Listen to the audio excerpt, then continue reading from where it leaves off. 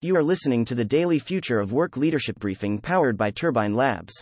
Microchip shortage pushes companies toward low-tech solutions, November 15, 2021. Let's get into today's top stories. Florida Governor Ron DeSantis called for a special session of the state's Congress to discuss rules around vaccine mandates. The week-long session beginning Monday will debate 4 bills designed to deter local governments and businesses from instituting vaccine requirements.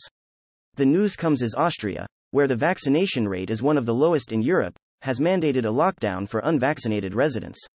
Some companies have begun designing products using lower-tech solutions as the global microchip shortage continues to drag on. Companies that manufacture snowmobiles and other automobiles said they are redesigning their vehicles without GPS screens and other microchip-enabled features. The CEO of NVIDIA has predicted demand will outstrip supply through next year.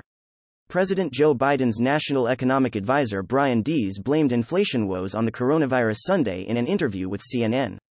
Deese's comments echoed those of Treasury Secretary Janet Yellen, who said the end of inflation depends on a successful response to the pandemic. Deese highlighted the president's $1.75 trillion economic bill as a solution as it is expected to lower housing, childcare and healthcare costs for Americans. A hack of the FBI's email servers over the weekend caused thousands of fake emails to be sent out alerting recipients that they had been victims of a chain attack. While the agency said no network data was compromised, the incident occurred just before the United States and Israel announced a cybersecurity cooperation agreement between the two countries. California gas prices broke the state's previous record Monday morning, leaving the U.S.'s most populous state with the highest gas prices in the nation.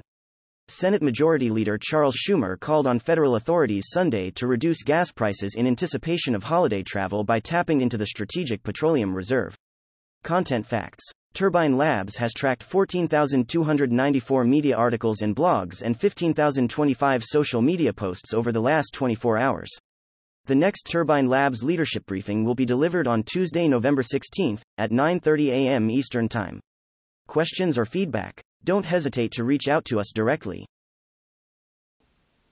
Hi, I'm Avalon, and I curated today's new work leadership briefing powered by Turbine Labs.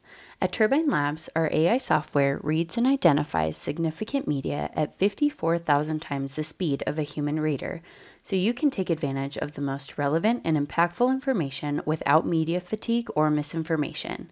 If you enjoyed this daily briefing, I invite you to like, subscribe, and share on social media. To obtain this briefing every day in your email inbox, subscribe by visiting turbinelabs.com and clicking subscribe on our free briefings tab. Thank you for listening.